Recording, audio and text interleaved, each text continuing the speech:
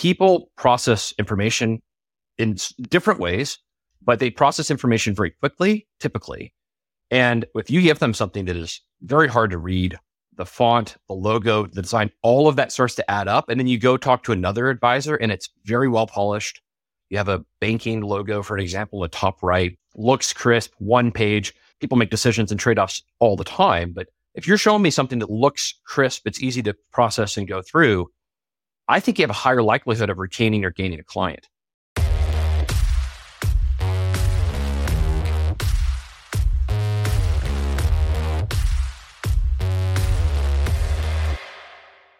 Hey, everybody. Welcome back to another episode of The Connected Advisor. I'm your host, Kyle Van Pelt, CEO and co-founder of Mile Marker.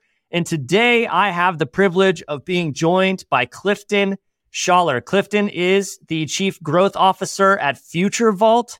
He is a Renaissance man. He is a veteran of visiting Italy. He even studied over in Italy, and he has done a bunch of really cool things. So I think we're going to have a great conversation today about the future of the wealth management industry, but also drop some knowledge and insight for all of you on things unrelated to work. So Cliff, thanks so much for joining the show, man. Super excited. Good to see you and looking forward to this.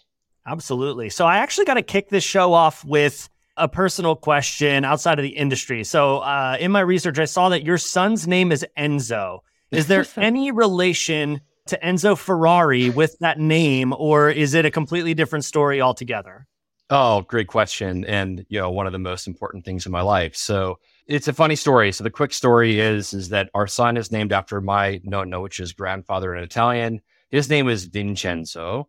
And my wife and I could not decide on a name. We knew we were having a boy. It came down to hair color. And as you can see, I've not been blessed with just beautiful, luscious locks, but my wife does have beautiful black, Italian hair. I'm very pro Enzo. My wife loved the name Luca. I was like, look, Luca essentially means light in Italian. So I'm like, if he comes out with blonde hair as I was born blonde, crazy, but I was born blonde, which then eventually fell out.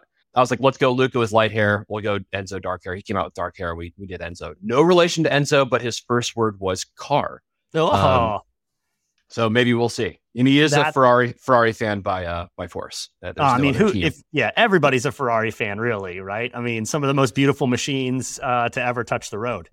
Absolutely. What a cool story. Yeah.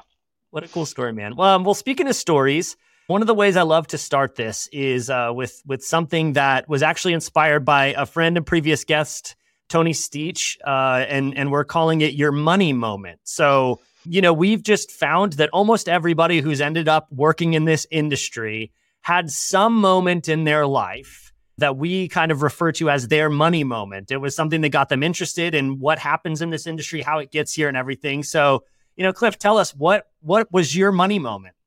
Even before the money moment, I fell into this industry by complete chance. I had always known the banking industry at a very, very surface level, obviously advisement and asset management, but it was just never something in college or even in grad school. I'd studied economics that I was like, I know for a fact, this is what I want to do. And, I started my career at Morningstar, which is an unbelievable place to work and start a career professionally, not working for myself. I was so entrepreneurial when I finished school that I wanted to do something for myself out of the gate, and then went and worked for a big, Fortune 500 corporate company. At Morningstar, and my career is full of lots of different turns in a short amount of time, which has been incredible. But really what the money moment was is meeting people working in user experience design and research, and finally hearing firsthand how big and macro is the work in, let's just say, serviceability of what we do every day. How many millions of people are impacted by the work that we do. And sometimes, it's easy to wake up and think it's all about the technology or the transformations taking place. But at the end of the day, there's millions and millions of people. I mean, if you want to go global, billions of people that are impacted by the movement of money, macro environments like the one we're currently in right now, liquidity, investment. So, I'd call it, the capital size of, deployment of capital and raising. So it's all cyclical in a way. So when I came into Morningstar, it was always just a thing that happens in the world. And then starting my career there, it gets real fast, especially getting so close to the customer and hearing how personal this is. And then ultimately, how can we help? Right. And I've spent my entire career in this industry meeting wonderful people and hearing stories of success, failure, friction. So I guess you could say my money moment was jumping in head first, getting to know the customer for the asset manager, the advisor constraints, the portfolio manager, the advisory side of the arm, so wealth side of the arm, the individual investors. They're doing all of this on their own. So that would be something that first comes to mind where I started saying to myself, like, wow, this is really impactful. And the things that we do on a day-to-day, week-to-week, sprint to sprint, quarter-to-quarter, year-to-year, we sometimes get hung up on share price or valuations. But at the end of the day, like we're making impact on people in one of the most important things of their life, which is their financial success over a time horizon. And it's fluid. It always changes. So that's something that comes to mind out of the gate. That's excellent. I love that. And not many better places than Morningstar to get sort of a view of the entire industry, right? There's not many companies in this space that serve asset managers, that serve investors, that serve advisors, that work with the technology providers. I really do think they touch almost every aspect of the industry in some way, shape, or form. Absolutely. And, one of the things that's one of their pillars, right, is people. And I made it a point to get to know as many people as possible. And it's a big company, right, in Chicago and global company, but there are so many great people, and I call them like the Morningstar alumni, right, that are just all over the industry. And my reputation and my relationships, I take very seriously and never want to burn a bridge because it's such a small industry, even though it's massive. And look, from the bagels on Wednesdays, now I think they're doing donuts. So they've definitely upgraded a bit, I guess, to, some of the things we accomplished while I was there, right? Like the true innovation and the true exciting milestones we accomplished along the multiple roles and business units I worked alongside, great people. Yeah, it was a great place to kick things off. Yeah. And your role there was you were like a UX researcher. Is that right? Yes. User experience for those who don't know what UX is. So user experience researcher and then leading into product manager with that knowledge. Is that right? That's right. So UX design, and design part I say with a lowercase d, just because I was surrounded by people that, they went to school for design, they went to school for, art theory. And I felt like I was pretty creative walking in the door, and then you're surrounded by professionals and you're like, whoa. So I learned a lot from the design community and how much design plays in an imperative role into good looking software and bad looking software, even print design. So I was truly blessed with the amount of people that I got exposure to and learned a lot and listened a lot. I was somewhat of a fish out of water, being an econ guy that likes business, capital markets, corp dev. So it was a little unique, but you try to learn, right, with the people around you. And that was a natural then fit into product management. And, I have a friend that taught me, and I'll never forget. He's like, look, at the end of the day, when you move from one role to another, people want to make sure you can be a plumber, right? Connecting pipes, making sure stuff flows, information, populates on a screen, fixing stuff. And I was it's called a glorified plumber when I started. And then eventually it moved into much more of a general manager type role, where you're working with sales, customer success, the business unit leader. You got a really strong business unit leader that's now somewhere else, and another business unit leader that's somewhere else. So we had outstanding leadership and mentorship to really teach and train me at a very, very early part of my career on how to run a business. Massive, right? 100,000 plus, customers using a platform, over $100 million, portfolio of recurring revenue. So we're not talking small startup, tiny stuff. We're talking a big, massive thing that you're going to have to do quarterly, reporting on for earnings. So it was a big deal. And luckily I had a lot of great people that kind of shepherded me along the way. And I learned a lot from a lot of people. And I took kind of best practices from many people and tried to do the best job I possibly could, which was super exciting. But yeah, it was, became much more of, the track was much more aligned into, you're going to run a business unit, run a P&L. So I got out of the technology side of stuff and moved more into the business side, which was ultimately what I was looking for. That's awesome. I want to talk about that in a minute. But before we do, I actually want to talk a little bit about user experience design and things like that. Because I think in our space, at least what we see a lot at MileMarker is the world of wealth management is so fragmented that I actually think there is a tremendous user experience design challenge. And that being, you kind of have advisors that might be, as we call it, small on purpose. So maybe it's, them and a partner, office manager, or something like that they have to do everything, right? They have to, find the clients, deal with the clients, do performance reporting, do trading, do all of this stuff. Maybe they outsource some of it, but you have that. Then you have these platforms that advisors plug into where, there's like operations staff at the platform that are doing these things and all of that sort of different stuff. And so I kind of just want you to riff a little bit on, what does it take to have great user experience? Because one of the challenges we solve at MileMarker is that we're trying to take the data from all of these different platforms people are using and then aggregate them up into a nice user experience, for specific jobs to be done so that it's not all commingled together. And, we certainly live that challenge every day. So with the experience that you had, I'd love to hear you talk a little bit about some of the challenges of UX design, especially at a company that touches every aspect of the industry like we just talked about. Absolutely. So I think there's two components of it. There's the one that's experienced visually. So that's the easiest one because most people can relate to it. I'll give you a good example. When you walk into a bank and you're going to open up a new account, right? I just recently did this. My wife's Canadian. I opened up a Canadian bank account. They described, we'd like you to come to the office, to the branch. I was like, what? I'm a millennial, so this is all disruptive to me, but I said, okay. So I sat in a chair in a drab office with overhead lighting, and all of that is an experience. All of that is designed on purpose. They hand you a document that's almost like the font's too small, it's jammed together, and you're looking at an 80-page document. That is technically designed by someone at some point in time, and it probably needs to be evolved. So if you are an advisor, your small shop or medium shop, when you hand someone a proposed portfolio or a financial plan or an estate plan, people process information in different ways, but they process information very quickly, typically. And if you give them something that is very hard to read, the font, the logo, the design, all of that starts to add up. And then you go talk to another advisor and it's very well polished. You have a banking logo, for an example, the top right, looks crisp, one page. People make decisions and trade-offs all the time. But if you're showing me something that looks crisp, it's easy to process and go through, I think you have a higher likelihood of retaining or gaining a client. So that's the visual exterior side, right? That you're finally seeing. On the interior side, it's the whole flow of really understanding, as you mentioned, the jobs to be done. And by the way, take it with a grain of salt. I'm not an outstanding designer, but your guys' stuff at MileMarker is incredible, right? I love it. It looks great. It's easy to flow through. Like you guys are doing it, which I like to say, the right way. So there's some firms where they're going through the transformation, right?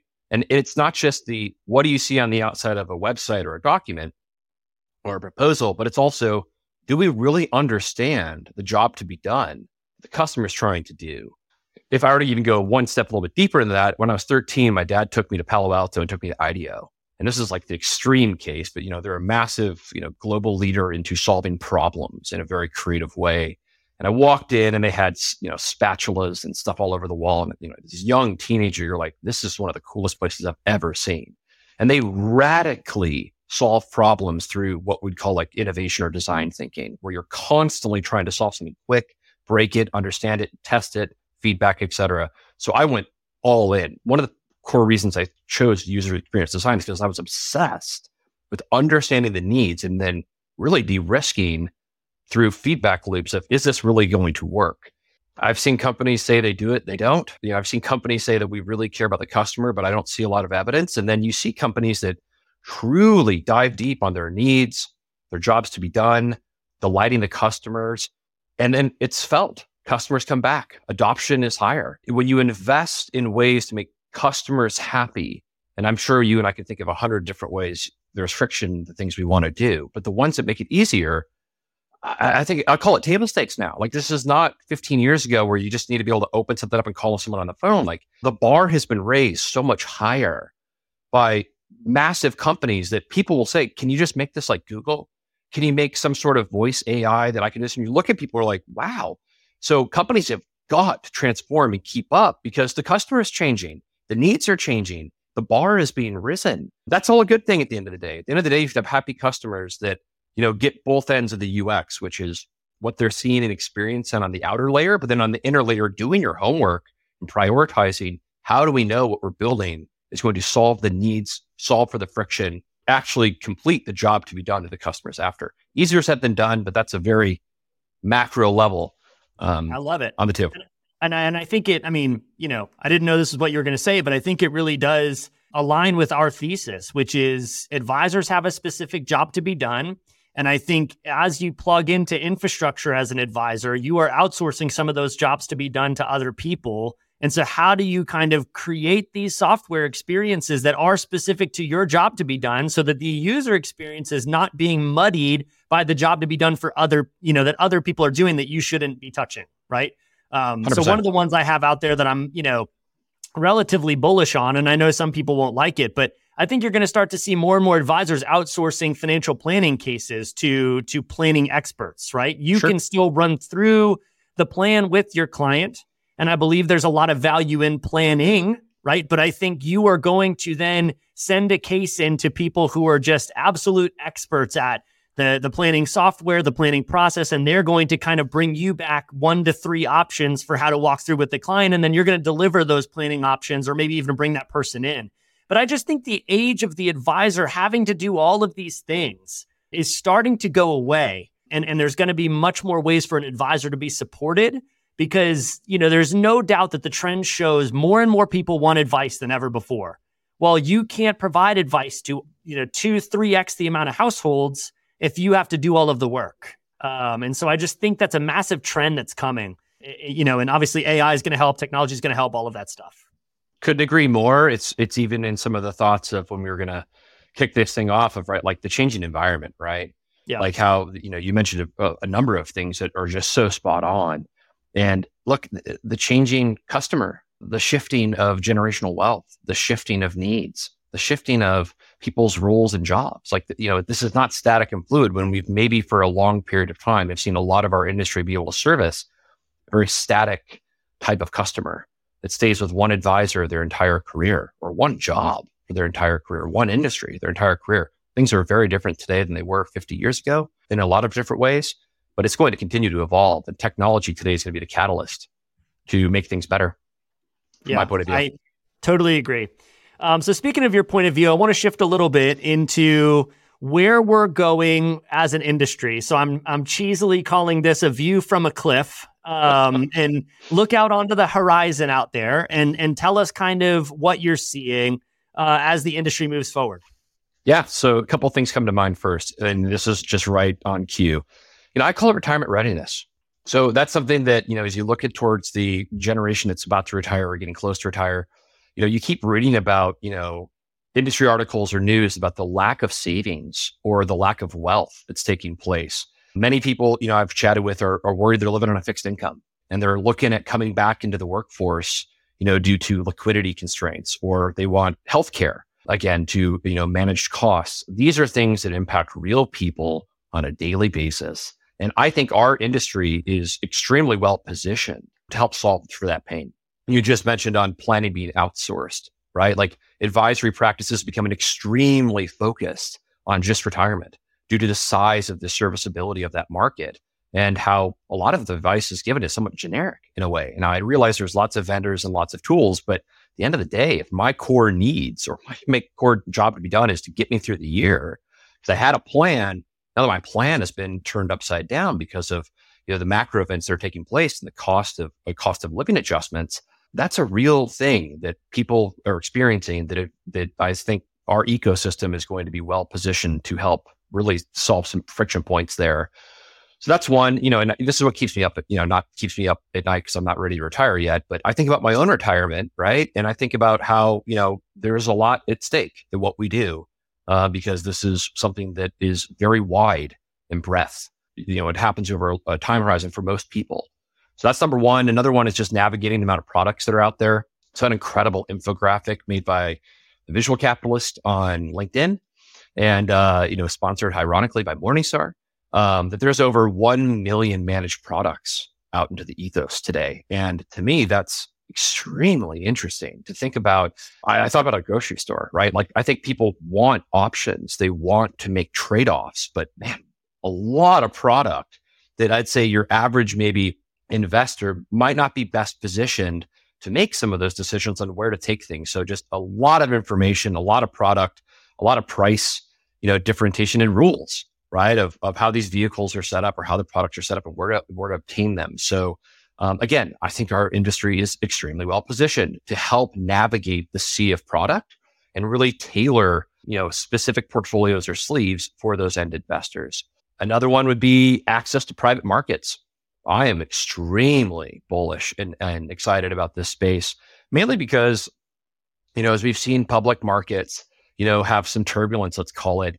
There's a lot out there where it used to be you've got to have millions and millions of dollars to gain access to these private vehicles. And now we're seeing, interval funds show up, which acts like a mutual fund. It's traded, core liquidity availability, where you're able to see private investors come in and say, I want access to something that has massive upside for a longer term play for $200,000 check. We're seeing things down to $10,000, $15,000 entry points.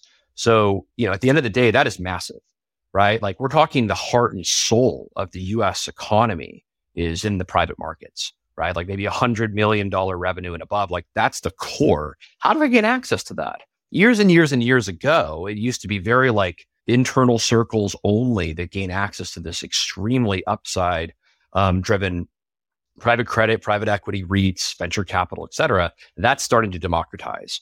That's going to have a profound impact on people as they continue to build their wealth, as they continue to look at options. The more optionality that's out there is a good thing. So the hurdles in the past of like going through subscription documents, K1s, the taxation on it, we're seeing things change in our industry that is just incredible. And I am like, could maybe see it and feel like I am extremely passionate about this stuff because it's taking things that were not really a option and being, starting to come down from the ultra, high net worth on down. We'll probably eventually get to mass affluent, which is very, very exciting. So that's one more. And then one more is just like the generational wealth transfer. That's one that we talk about a lot and, you hear it, but I hear and read that, one of the biggest reasons why someone will leave their advisor is that they don't understand me.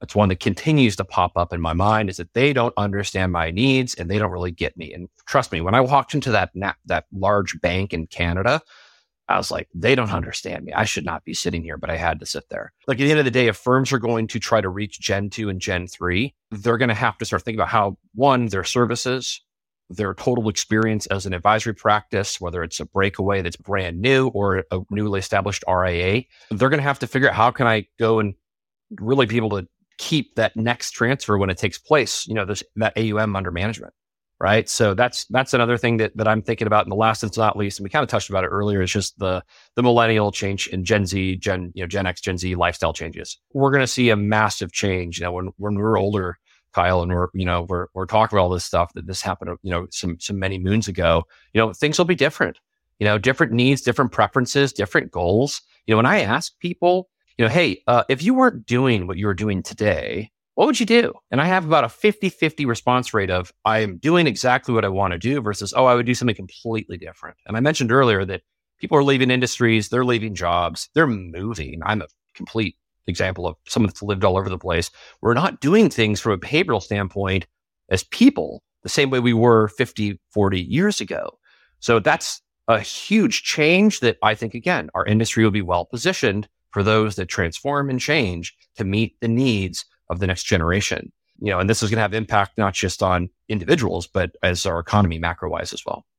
Great viewpoints on where things are going. I mean, there's a lot to unpack there.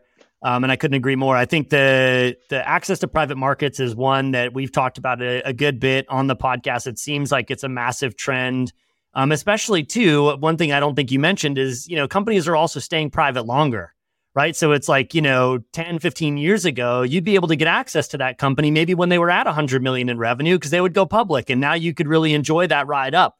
Almost nobody does that anymore, right? There's so much money in the private markets to help them stay private, to help them all of that stuff. So okay, great. How do you get someone, who traditionally would have been able to put $15,000 into a public stock that went public at $100 million in revenue? Well, how do you get them to be able to do the same thing?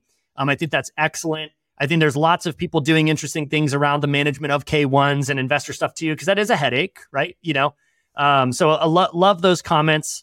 And I think too, your comment on advisors understanding clients as a means of keeping them in this generational wealth transfer is further supported by what we were talking about earlier of, well, yeah, you got to get all this other stuff off your plate so that you can spend more time, behaviorally understanding those clients and personalizing to those clients. It's a lot of work, right? It's a lot of work to get to understand the differences between Cliff and Kyle and, our significant others and all of, those different nuances. And every moment that you spend trading or, figuring out, asset allocation or portfolio allocation is a moment being taken away from understanding those nuances. And so, I think that's going to happen. And so, well stated, man.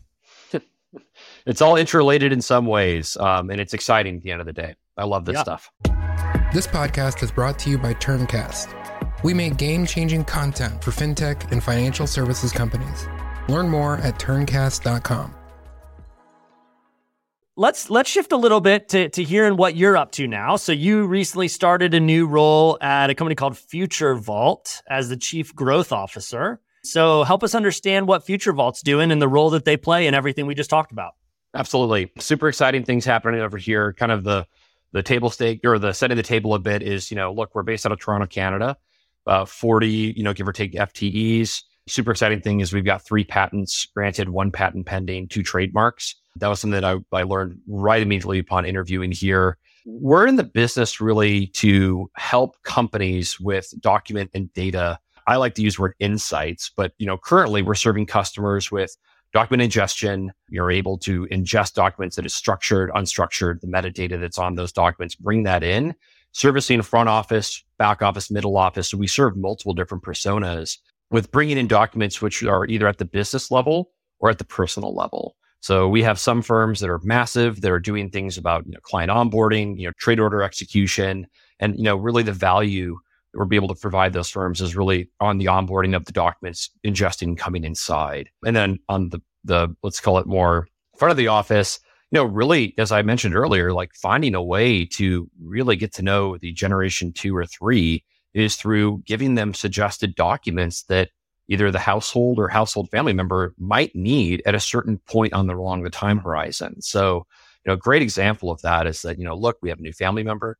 Hey, I've noticed that it was brought up in my notes, in my CRM. And, hey, here's some suggested documents on getting started on a 529 plan. So at the end of the day, we make things easier and more efficient for advisory firms and their advisors to execute document, exchange, but also getting much deeper and a personalized level with their end clients. So we serve multiple different types of personas. We have value propositions to both customers and the advisor. So it's an exciting space. We're headed much more into a space that's driven on insights and analytics. I call document management table stakes. Our founder and chairman, really believes that, I think he's on to something where, everyone's going to have a digital, let's call it wallet in a way where if you are managing multiple different types of businesses or you only have your own personal life, you have it in one place. And we think that having that connected to your advisory side or wealth side of the practice is only going to help,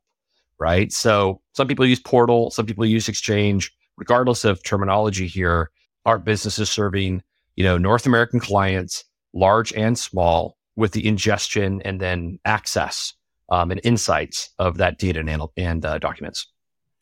I love that. So for those who are initiated in the space, you probably get this a lot, but is this, something that, they would use in place of a Laserfiche, or are they replacing maybe Box or SharePoint or, something along that, or is this a net add to some of the stuff that they're using? So where would you see, if I'm an advisory firm thinking, oh, that sounds pretty cool, Cliff, where does that fit in the stack for me?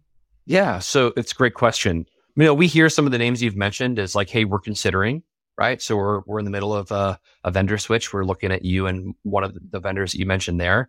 I'd say that the most intriguing thing is that we have use cases where if it's just all they want to do is just document storage, we're up head to head versus, we're using SharePoint today, right? And, look, we've got some regulatory concerns and we want to get this into a very secure vendor, that's in the cloud. We're in AWS, for example. We want this to be a safe and secure environment for our entire practice. So the chief compliance officer is driving that conversation. We also hear people that are on, the chief technology side that's really focused on, trader execution or making sure that an advisor is able to recommend a product because they've gone through the right training. It's a good question, but we also provide so much unique value that you're not going to get out of a SharePoint or you're not going to get out of a Box.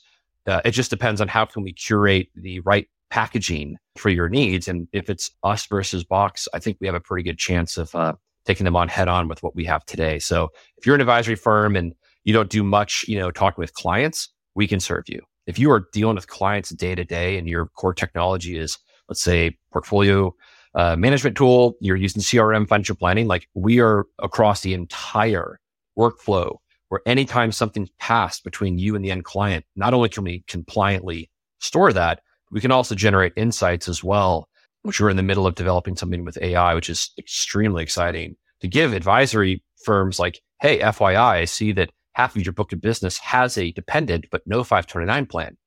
Like, let's talk about that, right? Like we're calling him Scotty. Scotty's showing up and saying like, hey, Kyle, like if you're a home office, we can x-ray through the entire RIA practice and say, why are people in Stone Mountain, Georgia at the practice doing 529 plans at 5X versus the people in Vermont? What's going on? So I'll conclude with a lot of technology is binary, like the documents are in there or they're not. We're transforming and we already can do this, but we're going on a track that's much more of not only will you take your documents and ingest it in unstructured data, structured data, et cetera, we're going to start giving you the insights on your practice that you can then take action on or send to your CRM to make an advisor follow up on it. So the goal is personalization. The goal is to service the advisor, the home office, and the end clients in a meaningful way. So we have multiple value points depending on the firm.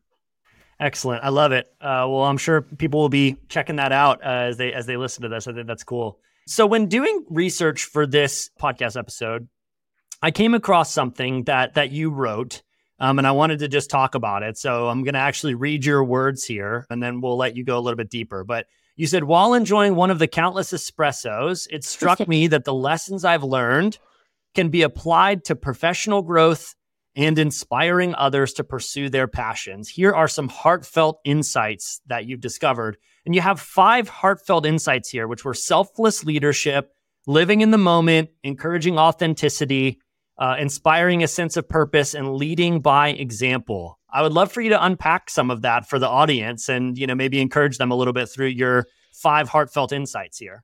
Oh, yeah. I vividly know exactly what you're talking about there. I just got back from Italy earlier this year for a wedding, and I took my son the first time to Italy, which was incredible. Look, at the end of the day, there's so much content out there. And, I don't pretend to be a blog, someone that sends, thought leadership out to everyone weekly. But at the end of the day, it was probably the emotion of, eating such wonderful food and spending some time with my family there. But some of those things that come to mind is just the purpose driven, right? Even my own team and people that I've, helped mentor, and even being mentored by people myself, is just people keep telling me about purpose. If you're waking up every day and you don't feel the purpose of what you're doing and the impact that you're having, like that could be because no one's asked you and no one said, hey, like, why are you here? What are you showing up day to day to do here? It's so easy to get caught up in the spreadsheets and the roadmaps and the sales calls. But at the end of the day, like, we're human beings. Like, what are you here to do? What's your purpose, man? And that's something that I not only have had challenged on myself, but I challenge others of like, what are you here to do? Kind of going back earlier about like, if you weren't doing what you're doing today, what would you do? And I hear all kinds of stuff. And I ask, sometimes I dig a bit deeper and go, what's stopping you? How can I help? Right? So selfless leadership, like, look, I've had a lot of managers in my career and, I've interacted with a lot of different people, and those that tend to do, they don't say this, but there is no work beneath them. People that are willing to roll up their sleeves, like it inspires people. Knowing how to lead from the front, lead from the rear, lead from the field. People are able to inspire others, right? Through selfless leadership. And it truly inspires me, being a leader and an executive and trying to instill that magic in your teams, right? To, say like, look, like I'm never going to ask you to do something that I wouldn't do myself. And that's just my own kind of MO. It's kind of how I was raised. And then, one more is just leading by example. I consider, myself to be very fortunate. My family background is, firework makers from Italy and, brewer from Hungary, from Budapest. Like, I'm very aware of like how hard things were and how hard things can be, and how leading people by example of like, look, good things can happen to those. Obviously there's some luck involved and who but at the end of the day, like when you put your best foot forward and you try really hard to make an impact, I notice it instantly. And I constantly ask my mentors, like, what do you think about what I'm doing? What do you think about where I'm going? the advisory board I'm sitting on, like, how can I add more value to the founder and their team? The corporate development activity, like, what do you think about that? So I get really pushed and led by people that have laid, track down before me, and just leading through example for those that are growing in their careers, vice presidents in sales, vice president in business development, vice VPs in product. How can you lead by example to help them achieve their goals? And, look, at the end of the day, I'm always looking for my next espresso, but I'm always thinking about, when can I truly check out a bit, read a physical newspaper, and sit somewhere in the sun, preferably somewhere in the Mediterranean. Because I love pasta. But, at the end of the day, to get there, you got to do your job. You've got to be prepared. You've got weight on your shoulders to deliver for a board, for investors, for the people we serve. So, to do that, you've got to lead by example. So those are three that I would say and unpack that come to mind first. But, be a leader. I said this at Morningstar, and I say this now, like, I've always inspired to be the manager and be the executive and leader that people want to come work for. And I always tell them, you're not working for me. We're working together, right? Like, this is a team. I've played sports my entire life. There is no one, there is no I. Like, we're going to do this together. I am going to help you the way people helped me, make you a better individual so you can be a better team player, no matter what you want to do. If you don't even want to work in this industry, I'll help you. You want to go start your own business? I'll help you. We're human beings, right? We have feelings, we have emotions, we have things going on in our personal lives, we have families. I'm here to make your life better. And if I can do that in a really nice, polite way, preferably depending on how many espressos I've had in the morning, I can be a little cranky, but my goal is to wake up every day and make an impact on those around me. And that's hopefully selfless and purpose-driven. I love it. Thanks for sharing. Those are truly heartfelt insights that you discovered. And I think it's true. I mean, there's so many things that are constantly going on. Figuring out in a way to be authentically grateful for what you have. I'll even just share this is going to sound like a weird thing, but I dealt with a moment just yesterday where we went and got groceries. First of all, we picked them up. So I didn't even have to go into the store, to get them. It's like I went, they put them in the car, and I came home. And I found myself in this like moment of frustration. I'm like, oh, like lugging these groceries in, whatever, blah, blah, blah. And I got hit with this moment of like, I'm just very grateful to be able to have this food, to be able to, to be grabbing groceries out of the car, to have a full fridge. Like, I know there's a lot of people who aren't, and that might sound a little cheesy to some people, but taking just 20 seconds to be grateful for the thing that it's like was, causing me quote unquote inconvenience in that moment. It reframed that whole moment for me yesterday and, kind of set things on a different path. And so I think that's an important lesson to learn. I would just add too, I couldn't agree more, is just finding your motivation, right? Yeah. Like, that's one that I push people on all the time. My motivators are my grandfathers. Came from nothing, like just, looking at the pictures when we go back of how little people have in the small little rooms in southern Sicily and Italy. Like, when you see that stuff, it really helps you kind of frame, like, where am I at today and what do I have? And then, how it just gives you the joys of the things you have in your life. Right. So my motivators are the people that came before me, and I'm here because of them, obviously, but their background, how hard they worked to give my parents, then ultimately myself, the opportunities. And, I'm fully aware of that. And it drives me daily to make them proud. They're not here today, unfortunately, but, a lot of their legacy lives through me. And that's what motivates me, is making them proud, even though they're not here. Well stated, man. And we'll kind of leave it there. So we're going to wrap up with our final segment that we always do, which is called the Mile Marker Minute. These are lightning round questions. So I've got 5 questions for you today. The goal is for us to try to get them all answered in under a minute. Okay. We won't hold you to it, but lightning round questions. So you ready to roll? Ready. Let's go. All right. Andiamo. First question for you. I see a stack of books behind you, so this is a good one. What is the best book you read in 2023? Easily Robert Greene. What is it? 48 Laws of Power. Right here. Yep. These are all Robert Greene books. They're incredible, next to Aristotle and Plato. But I would say the Robert Greene books have the most profound impact in my life. Love it. Second question. What is one thing that firms who want to grow should focus on in 2024? Oh, wow. Okay. That's a great question. I would relook at your customer base. So I would completely look at your customer base as we see sales cycles extending, as we see, capital deployment being hyper focused on, CAGR rates potentially coming down. Go look at your customers, hyper focus on gross margins and gross retention. I love it. Third question. If you could travel back in time, what period would you go to? Oh man. I've heard my whole life. I'm an old soul. I would probably go back to, it's a toss up between 1920, just frankly due to the clothing, and then probably 1960s also due to the clothing and shoes. And it would probably be in Europe. It would not be in the States. It would be Europe. Excellent. I love it. 4, on average, how many espressos do you have per day? Great question. I take this very seriously. I typically have about 3 to 4 a day. I try to cap off unless I'm running later that day or going for cycling later that day. I'll have 5, but I'll have macchiatos until about noon, 11 o'clock noon, and then I'll probably just switch to espresso, and maybe 1 after lunch. Man, that's amazing. You are fueled by caffeine for sure. All right, and final question for the interview. If someone could only go to one place in Italy for a week, where would you send them? Just one? Yep. I mean, okay. Sicilian bias here. You're always going to hear that. It's hard to say because it got blew up by White Lotus, but Taormina is just magical. You're on the top of the hill.